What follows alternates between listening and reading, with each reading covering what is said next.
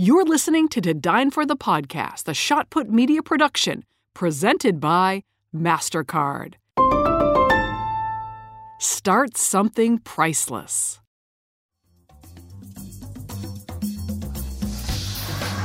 What's better in life than a bottle of wine, great food, and an amazing conversation?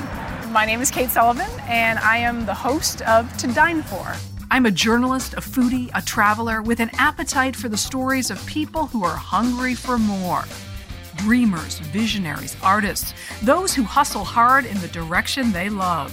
I travel with them to their favorite restaurant to hear how they did it. This show is a toast to them and their American dream.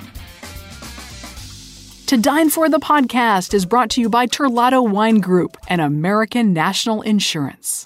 I live in Chicago, and right about now, the leaves are falling and so are the temperatures. This makes me want to grab a glass of red, find a fire pit, and a cozy sweater. If you are looking for a wine recommendation, may I suggest the 2018 Hannah Cabernet from Sonoma County. If you prefer white wine, the 2021 Hannah Chardonnay is a great option. This female-led winery offers absolutely delicious options for your fall table. Great pairing with more savory dishes or to share a bottle with friends. Hannah Winery brings the rich and unique terroir of Sonoma County right to your home in every glass. Cheers, everyone. To Dine For the Podcast is brought to you by American National, offering a broad suite of insurance solutions to protect what matters most to you. For 115 years, American National has remained committed to helping people and communities make a real difference in their lives. American National supports great local community organizations led by the kind of people you hear about on To Dine For. People who are inspired to make a difference and inspire others in return. American National's philosophy is helping where it's needed helps us all. For a description of the American National companies, the products they write, and the states in which they're licensed, visit americannational.com/dine. Welcome to Dine For the Podcast, where we meet the world's most creative and brilliant minds at their favorite restaurant. On today's episode is Gavin Hattersley. In the beginning of the pandemic, we saw folk migrate back to things they knew and trusted. And the big brands like this were flying off the shelves in the off-premise because people knew them, they loved them, and I think they've stuck with them. Gavin Hattersley is the CEO of Molson Coors, the second largest brewery in the United States. Prior to this role, Hattersley was Global Chief Financial Officer for Molson Coors and served as a member of the Miller Coors Board of Directors. I had the distinct pleasure of interviewing Gavin live for the Chicago Executives Club, many floors up at Baker McKenzie in downtown Chicago. We talked about the pandemic and how he was able to lead during this turbulent time in our country. Please enjoy this live interview with Gavin Hattersley. I'd love to begin this conversation the way I begin all of my TV programs, which is to ask the guest, where is their favorite restaurant in the world? It does not have to be fancy. It doesn't have to be anything, but where you really love. So where would you take me if you could take me anywhere? That's a great question. I would, let's go with the Calderon Club in Milwaukee. Okay. Tell me about It's an Italian restaurant. I love pasta. My children love pasta. My wife's not that excited about it, but it's my favorite place. It's actually the first restaurant I had a meal in America. Really? And, it was an experience. And so, yeah, I love it. It's very homely. The owner's always there. It's a really great restaurant. I always believe that it's not necessarily about the food. Sometimes it's about the way a restaurant makes you feel. And it might be a nod to your culture, where you came from, where you are from, or really just comfort. And I think after the pandemic, in so many ways, from a business perspective, people are shifting back to what feels comfortable, don't you think? I do think so. Speaking it of... It is, yep. Cheers. What makes us all feel comfortable? A Miller Lite. Cheers Indeed. to you, Gavin. Cheers to you too. All right.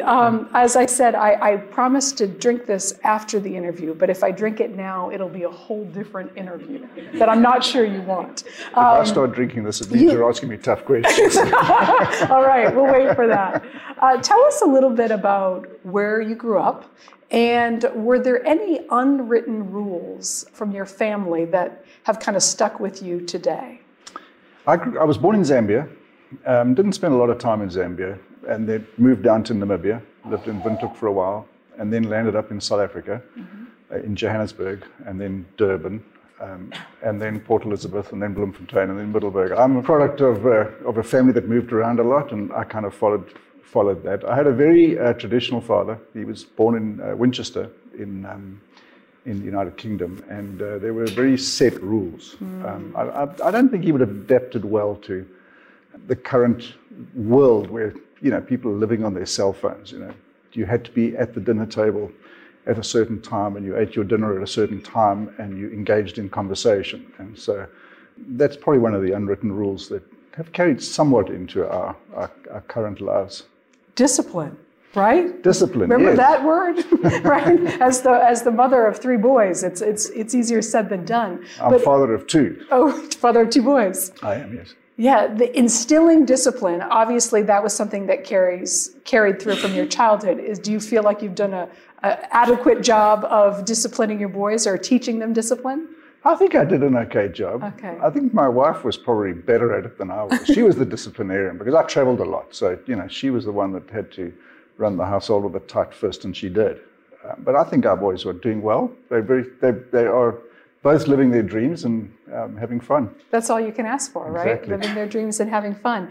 When you were in college, who did you want to be when you were specifically in college and thinking about what your future might look like? It's so different. Isn't it fun to think back? Because it's very often not what we're doing now.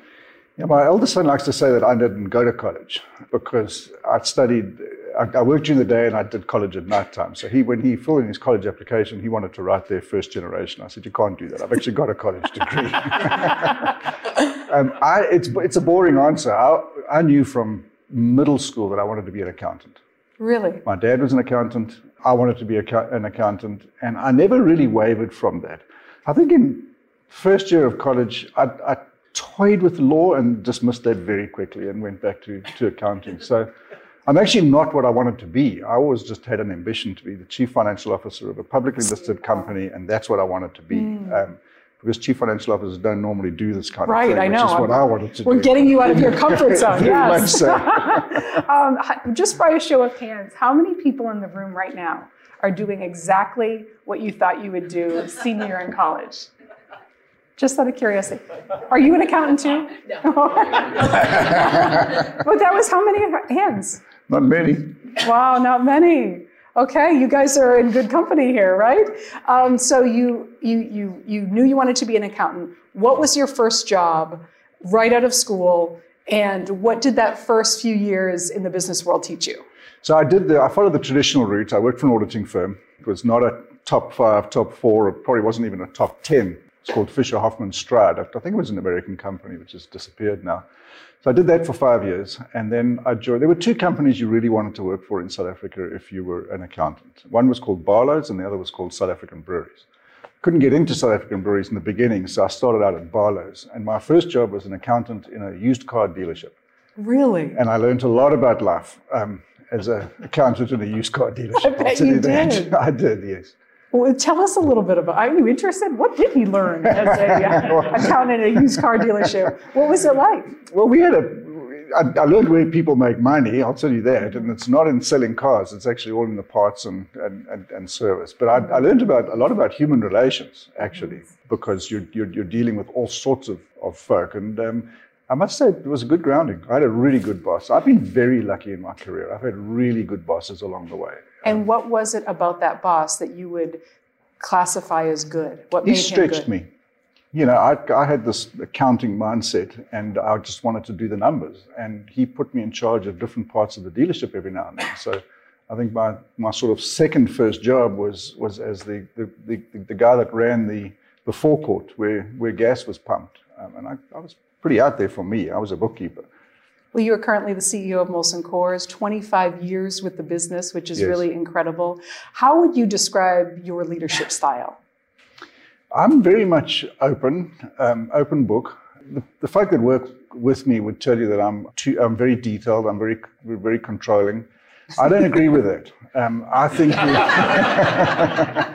I'm only detailed when I'm worried about a particular area. So I like to say, if I'm delving into your area, that means I'm worried about it. Mm-hmm. So if I'm all over Adam, for example, then I'm worried about communications and public relations and so on. But I like to surround myself with great people and then let them go.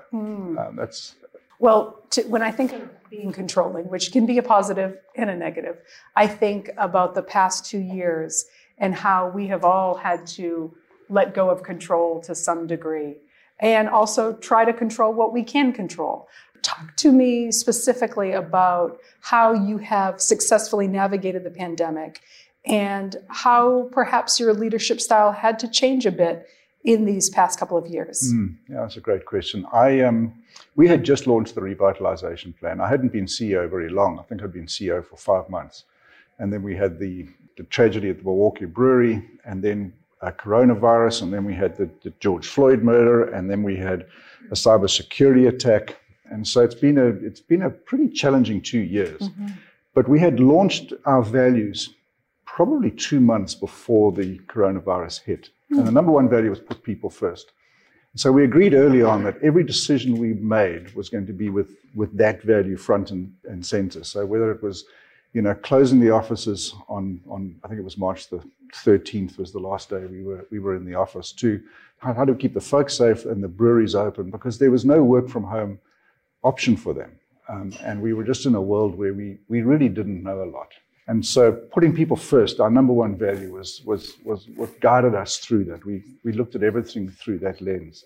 How have I changed? Well, I think the most visible and obvious change is I'm traditional, right? I just am. And old school. I'm old school. Yes. Butts in seats in the office 5 days a week. That was my mindset. Mm. And that became very obvious that we weren't going to be able to do that. Mm-hmm. And so we talked a lot about that. And we opened our offices for volunteers for a while. I think there was maybe 6 of us in the office for a long time. But then we concluded we wanted to come back. I think it's really important to have people together from a culture point of view. But we were never going to come back 5 days a week. And so we settled on 3, which if you'd asked me 2 years ago that I would have allowed that level of flexibility, I would have told you there's just no way.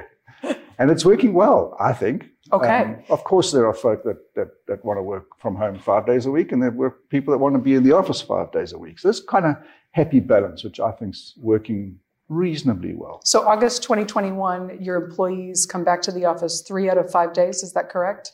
Was it August 2021 we came 3? Yeah, I think it was. Yeah, 3 days a week. And then we closed again when Omicron came. So we shut it down for December and January. And then we brought everybody back again in February, 3 days a week. And how has the retention been? It's actually been much better than what I'm reading in the press and seeing in the media. When you look at our loss rates, we're actually less now than we were in pre-pandemic. Mm. So, through April, we've lost less folk than we did pre-pandemic. So we're actually doing all right.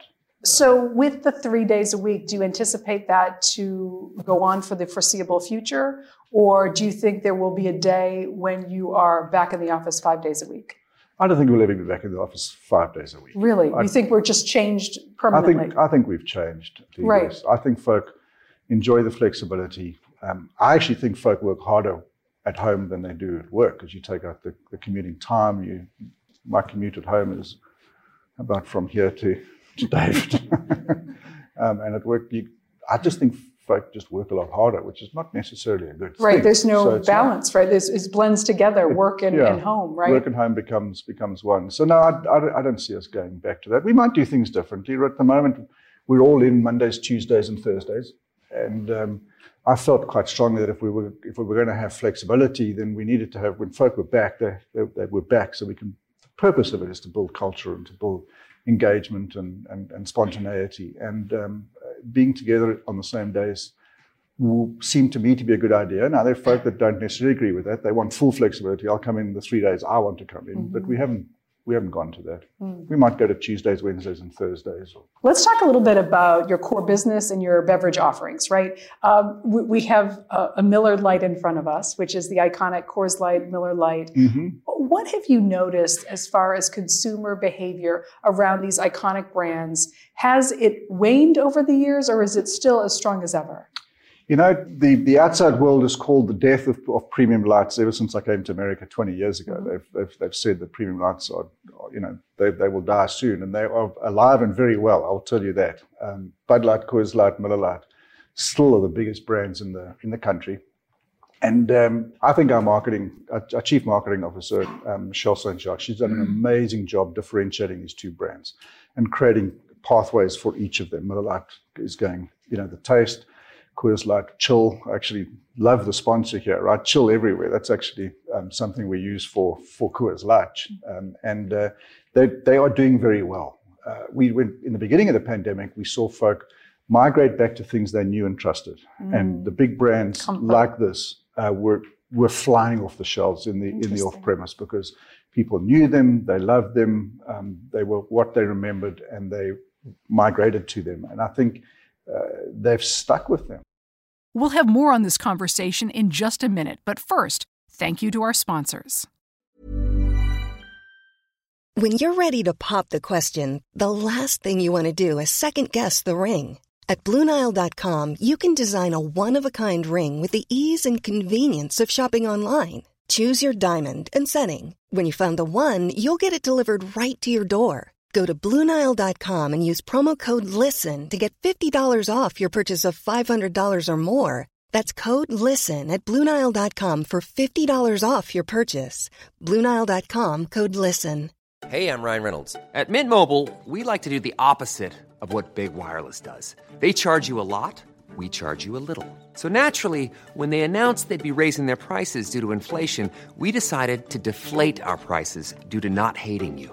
That's right. We're cutting the price of Mint Unlimited from $30 a month to just $15 a month. Give it a try at mintmobile.com/switch. $45 up front for 3 months plus taxes and fees. Promo rate for new customers for limited time. Unlimited more than 40 gigabytes per month. Slows full terms at mintmobile.com.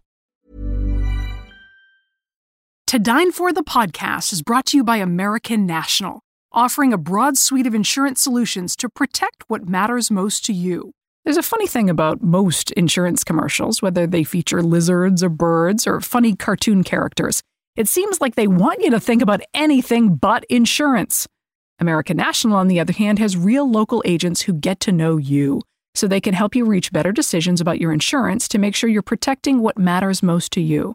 American National agents are part of your community. They're your neighbors. So whether it's solutions for your home, your small business, your farm, or your life, you can count on your local American National agent to make sure you get the discounts you deserve and the protection you need without paying for extras you don't. With American National, you get an ally, not just a web page. For a description of the American National companies, the products they write, in the states in which they're licensed, visit americannational.com/dine. I live in Chicago, and right about now, the leaves are falling and so are the temperatures. This makes me want to grab a glass of red, find a fire pit, and a cozy sweater. If you are looking for a wine recommendation, may I suggest the 2018 Hannah Cabernet from Sonoma County. If you prefer white wine, the 2021 Hannah Chardonnay is a great option. This female-led winery offers absolutely delicious options for your fall table. Great pairing with more savory dishes or to share a bottle with friends. Hannah Winery brings the rich and unique terroir of Sonoma County right to your home in every glass. Cheers, everyone. Now back to our conversation. I want to know, how many of you consider yourself a beer drinker in the room, by a show of hands? And keep your hands raised if you would fall into the category of a more traditional type of beer, meaning not an IPA, but really like some of your old school brands. The hands stay up. Now, if you could put your hands down, who falls into a lover of that hard seltzer that is really across? Oh, we got to, and it's really, and it usually has to do. Not many. No, but it usually has to do with age, right? A younger consumer, it tends to like the hard seltzer. Talk to me about this explosion of hard seltzer, how you have adapted, and how you forecast what's ahead. This is actually quite unusual because all age groups are drinking seltzers. I think there is a little bit of a misnomer that it's 18 to 34s only. Look, they are the bigger part of it, but you'll be surprised, and you watch a baseball game, who is actually drinking a seltzer. It's everybody, or a lot of people. The seltzer market, to be completely candid, we got it completely wrong in the beginning. Really? How? We launched a seltzer at the same time as Truly and White Claw launched. We launched it in a bottle. We launched it with a name that didn't really resonate with consumers. What was the name? Henry's. Henry's? Yes. Okay. It's a fine name, right? The taste wasn't great. The pack wasn't right. So we did everything wrong. So we fell behind White Claw and Truly quite quickly. And we've spent the last 3 years playing catch up. And I think the team is doing an amazing job with that. We've now got Vizzy and we've got Topo Chico Hard Seltzer. Topo Chico, we entered into a deal with Coca-Cola, and Vizzy was the brand we created. Very differentiated from its competition. We doubled our market share last year. Wow. And the market share is increasing every single week. We were probably the number 7 seltzer in the country, and we're now the number 4. And I will predict that we will pass the number 3, which is Bud Light or Bud Light Seltzer, in the near future. What do you think that says about the beer drinking consumer and kind of what's ahead when you're future casting forward? Well, seltzers are more sessionable. They're not as satiating as the IPAs are. So when you look at where the consumer is coming from, it's coming from the IPAs. It's coming from the fuller flavored, higher sugar products. It's more refreshing. And so if you don't want to necessarily drink a beer, folk are drinking the seltzers. The younger legal drinking age consumer has been fairly promiscuous, the right word. They jump around between categories. They settled in on seltzers as something which was light, it was refreshing, and they've generally stuck to it. It's a big category at the moment. I know a lot of folk are concerned that it's slowed down, but nothing can grow 100% forever. And seltzers is no exception. If you don't mind, I'd love to back up for just a second because I really appreciate your transparency, talking a little bit about Henry's and how it was a flop, if I could say that. Disaster. A disaster. A disaster. What do you do in that moment when the numbers are coming in, you've put all this energy and effort into this new product of Henry's? It is, as you say, a disaster. How do you pivot from that moment? What do you say to your team to galvanize them in a different direction and to help them be more creative and innovate and rise above? I think we've got a lot better at this over time. In the beginning, we would try and push something uphill that perhaps wasn't willing You'd to go stick with uphill. Henry's. You're like, let's market it different. Henry's is probably a bad win. example. We probably stuck with Henry's a little too long. Okay. Now we've got a distribution network. It's a 3-tier system. Our distributors are very vocal, and they let us know pretty quickly whether something's not working. And we probably stuck with that one a little too long. Right now, we've become, I think, much better at making very quick decisions. Coors Seltzer would be an example. We originally launched Coors Seltzer and Vizzy at the same time, and when we landed Topo Chico, it was clear that we probably needed to hone in on 2, and so we made a very quick decision on Coors Seltzer. We have after-action reviews where it's not about blame or pointing fingers. It's about, so this is what happened. What can we learn from it? And what do we do to make sure that doesn't happen when we launch Topo Chico or Vizzy or our new most exciting brand, which is Simply? When you think about creating a corporate culture that you want to be a part of, that you want employees to be excited about, what are some of the steps that you do to ensure a great corporate culture? And really, what are you doing personally to shape the corporate culture of Molson Coors? Well, you've got to live it, right? Because people see through falseness, fakeness very quickly. And so if we live our corporate culture through our values. And if we're not living up to our values, our employees see it very quickly. And if our leadership team's not living up to our values, they will see it very quickly too. And the culture it's a truism, right? It starts at the top. If the way that I behave, the way that our leadership team behaves, is how your employees are ultimately going to behave. And so I'm very much a lead from example kind of person, and make sure that the culture just permeates through the organization that way. You had to make some tough decisions around Ukraine and Russia and pulling out. Can you talk about that and what that process was like and how that affected your business? Well, again, I don't want to sound like a broken record, but we looked at it from a people first point of view. That's our number one value. So the very first thing we did, we have Ukrainian employees in Ukraine. We offered to pay for them to get out of Ukraine. And, some of them took the option to do that, and some of them didn't. And we've remained in contact with every employee in Ukraine who chose to stay. So that was the first thing we worried about, was people who worked for us. And then we actually have a lot of Ukrainians who work for us in our Czech brewery, and then some of our other breweries in Central Eastern Europe. And we did the same for their families. And so whoever wanted to relocate out of Ukraine, we helped them do that. We also, on the very first day, recognized that we couldn't continue exporting beer into Russia. So we cut that off on the first day. And then I think it took us a day or two longer to ask our contract partner up there that was manufacturing Miller Genuine Draft to stop. Miller Genuine Draft in Russia actually is bigger than Miller Genuine Draft in America. Is it really? Which is quite surprising, but it is. And so we withdrew the license, asked them to stop, and they have. So, we understand the consequences of that decision. Thankfully, we don't have any hard assets in Russia. We didn't have any breweries there. So we didn't have that tough decision to make. But I think we were pretty quick, and our employees recognized us for living by our number one value. It had consequences for the folk there, because they've spent decades building up the business in Russia. And that is it's hard work that got Miller Genuine Draft to be bigger than it is here. So there's a recognition that it'll be a long time, if ever, if Miller Genuine Draft goes back to Russia. But it was unquestionably the right thing to do.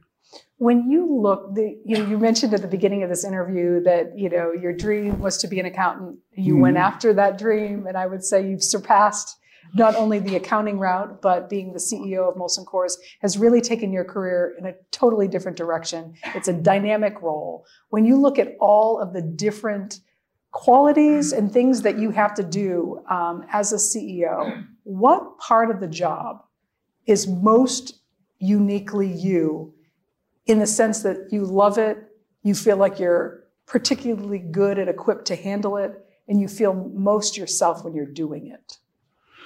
Well, anything associated with numbers is where I feel most comfortable. So being the accountant, right? Going back to accounting? I've worked with our Chief Financial Officer, Tracy, for 30 years. We've kind of followed each other around. And she very quickly told me when I got this job, I was delving into her world, and she came charging into my office one day and said, "I'm the CFO, not you. Stay out of my world." And so... But I love it. That's my passion. That was the thing. So now I surreptitiously get numbers from all sorts of people that she's not aware of. Anything associated with numbers is where I feel most comfortable. Yes. I've had to work very hard to be more outgoing, more social and out there with distributors and customers. And I still remember my first meeting in Walmart. They never let the accountant near Walmart, but the CEO had to go. And so that's where I probably spent most of my time developing that side of me, which I frankly didn't have. When you think about the future of Molson Coors and where you'd like it to go and what the big vision is, and also some future casting of where the beverage industry, and specifically beer, is going, what would you say? Well, it's one of the actually core tenets of our revitalization plan. We recognize that we can't just be a beer company, which is why we changed our name to a beverage company. We changed the name from Molson Coors Beer Company to Molson Coors Beverage Company. And we wanted to be more than just a beer company. We will never walk away from beer. It's always going to be who we are. It's a very large part of our business. It's 2/3 of our profit comes from two brands, Miller Lite and Coors Light, and it'll always be that way. 2/3 of your profit comes from Coors Light and Miller Lite. Yes. Okay. They're really important brands in our portfolio, and that's where all the attention starts there. But then we also recognize that particularly the younger generation of legal age drinkers are wanting choice. They're not necessarily wanting alcohol. So if we wanted to capture their share of throat, we had to make sure we had products that were relevant to them. And that's why we went into the energy drink space, why we've gone into the canned coffee space. We're dabbling in all sorts of things. Those are the two most successful. And it's why we also look at spirits and wine. We've launched a whiskey. So I would see the company in 10 years' time will look very different to the way we look now from a portfolio point of view, but beer will still be at the heart of the company. No, that's really helpful. Thank you for that. Thanks for sharing that. I want to start by bringing in some of your questions. They're starting to trickle in. And one of them actually is a really nice segue from what you just said. This is a question that says, as a fan of non-alcoholic beer, I'm interested in Coors' future plans in this area. Will your brands increasingly provide non-alcoholic versions? And we are seeing the market for that. I'm wondering, is that something you're also interested in getting into? We actually are in it in the US through Coors Edge. We do have a brand called Sharps as well, but it's very small. In the UK and in Central Eastern Europe, we have non-alc versions of some of our beers. So it is definitely a space that we will be in. We've spent a lot of money trying to make sure that we replicate the taste, which is actually really hard to do. It's not very easy. Hard. Some of our competitors have done a nice job of getting really great tasting non-alc beers. I think we have got that now with Coors Edge.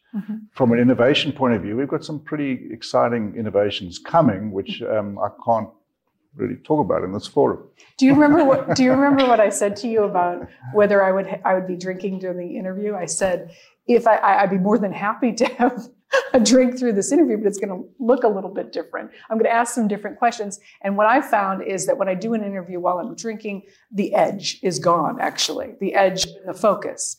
And if you have several different storylines going on with someone, you're not able to circle back. What did they say? And so that's interesting that it's called Coors Edge. Is that right? It's Coors Edge, okay. Yeah. Next question. What initiatives are Molson... I didn't make that link, but I get it now. Yes. What initiatives are Molson Coors leading to create an inclusive environment for employees? What are you doing in the DE&I space? And I imagine that it is in the fore of your goals, but I'm wondering what are the actionable things that are happening right now to make it a more inclusive environment? So we appointed a head of DE&I several years ago, and Stephen and the leadership team together lead our DE&I initiatives. We set a goal back in 2020 to increase the diversity in our organization by 25%, both from a woman point of view and from a person of color point of view. In Central Eastern Europe, overseas, it's just women, because there's a whole bunch of laws why we can't do it otherwise. But in the US, we set that as a goal. We monitor ourselves against it. We, after the tragedy in Milwaukee, set up listening sessions. Myself and a whole group of us went to every single brewery, every single location. We hosted listening sessions to hear about what people were saying about our organization. And we actually ramped that up after the George Floyd murder, which was emotional for everybody. Particularly with our diverse population. We have, I could go on and on this one. We have quarterly DE&I town halls. We actually had one this morning where the whole company is invited to attend. We normally put on speakers. This morning we had the president of Thurgood Marshall Scholarship Fund talking about our partnership, which we've had for 35 years with them, and how that was working. And then we have panels, and folk can ask whatever they like, and we pivot based on what's on people's minds and where they're going. So how are we doing? We are improving. We've certainly improved. Well, you mentioned you had a goal of 25%. Growing by 25%. Growing by, and have you reached that goal? We have not, no. The goal was to be there by the end of 2023. Okay. We're on the road. Both those numbers are increasing. As I said, it starts at the top, right? So we have diversified our board. That's where it started. So we do have significantly more diversity on our board today than we had 3 years ago. We've diversified our leadership team and so on. It's flowing down the organization. Getting more women into our breweries is quite tough, and that's probably the area that we have struggled the most. Hourly employees in our breweries has been probably the toughest. This is a question that came in from the audience. Can you describe how your leadership team defined its values? Well, we actually didn't do dramatic change from what was there before. So when I took over, we did have a very complicated mission, vision, values, and so on, and it wasn't elevator speechable. So we did narrow it down. kicked it around for a few days, and it was very clear who we wanted to be and what we wanted to do. So, putting people first, bold and decisive. Our fifth value is celebrate together. It's probably been the hardest one over the last 2 years because we're not together. Right. But it all came together pretty quickly, actually. I mentioned at the beginning of this conversation that I always start the show To Dine For about someone's favorite restaurant. I think a better question for you would actually be to ask you, where has been your most memorable beer? Like, what it was the setting, who was across the table, where were you? Because drinking beer is a celebration. It's a reward for a hard day's work. And I'm wondering, from the CEO of Molson Coors, where his most memorable beer was. Am I allowed to name drop? Feel free. It's actually also my most embarrassing moment. Really? Yes, it is, yeah. Okay. I was in South Africa. I was with South African Breweries. I was the finance guy. And at the last minute, our president wasn't able to go to a school opening in rural KwaZulu-Natal. And he asked me to go. Nelson Mandela was there. And I was on the stage with him, trying to be as invisible as possible. And as Madiba used to do, was when he celebrated, got up and started dancing, and so I was on the stage, and he got up to dance, and there's just no way, right? Television cameras were pointing at me, but then everybody started getting up and dancing. Did you not get up? Well, I didn't at first. There's no way. I think you have to get up, don't you? But then I did get up because I was the only person on the stage that wasn't up dancing, and Madiba looked at me and he said, "You don't have to dance." And then we had a beer afterwards. So that was probably my most memorable beer was with the president, but it was my most embarrassing moment because, of course, my wife was sitting at home in Johannesburg. She saw me on TV. She said, "That was awful." And you have been working on your dancing skills ever since. No, I danced at my wedding, and that's about it. That's it. Well, I want to raise a glass and say cheers to you. Cheers. Thank you for this conversation, and thanks to the Executives Hub for having us. Cheers to you. Thanks very much. Thanks for listening to Dine For the podcast. For more information on the show, the guests, and the podcast, head to todinefortv.com. You can find us on Instagram at ToDineForTV and Facebook at To Dine For with Kate Sullivan. Thanks to the sponsors of To Dine For the podcast, American National and Terlato Wine Group. Special thank you to producer and sound editor John Golner. To the loyal followers of this program, cheers, stay hungry, and stay inspired. I'll see you back at the table soon.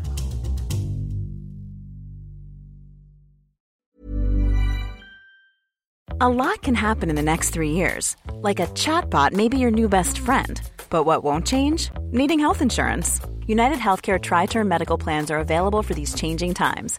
Underwritten by Golden Rule Insurance Company, they offer budget-friendly, flexible coverage for people who are in between jobs or missed open enrollment. The plans last nearly 3 years in some states, with access to a nationwide network of doctors and hospitals. So for whatever tomorrow brings, United Healthcare Tri-Term Medical Plans may be for you. Learn more at uh1.com. Planning for your next trip? Elevate your travel style with Quince. Quince has all the jet-setting essentials you'll want for your next getaway, like European linen, premium luggage options, buttery soft Italian leather bags, and so much more. And is all priced at 50 to 80% less than similar brands. Plus, Quince only works with factories that use safe and ethical manufacturing practices. Pack your bags with high-quality essentials you'll be wearing for vacations to come with Quince. Go to quince.com/pack for free shipping and 365-day returns.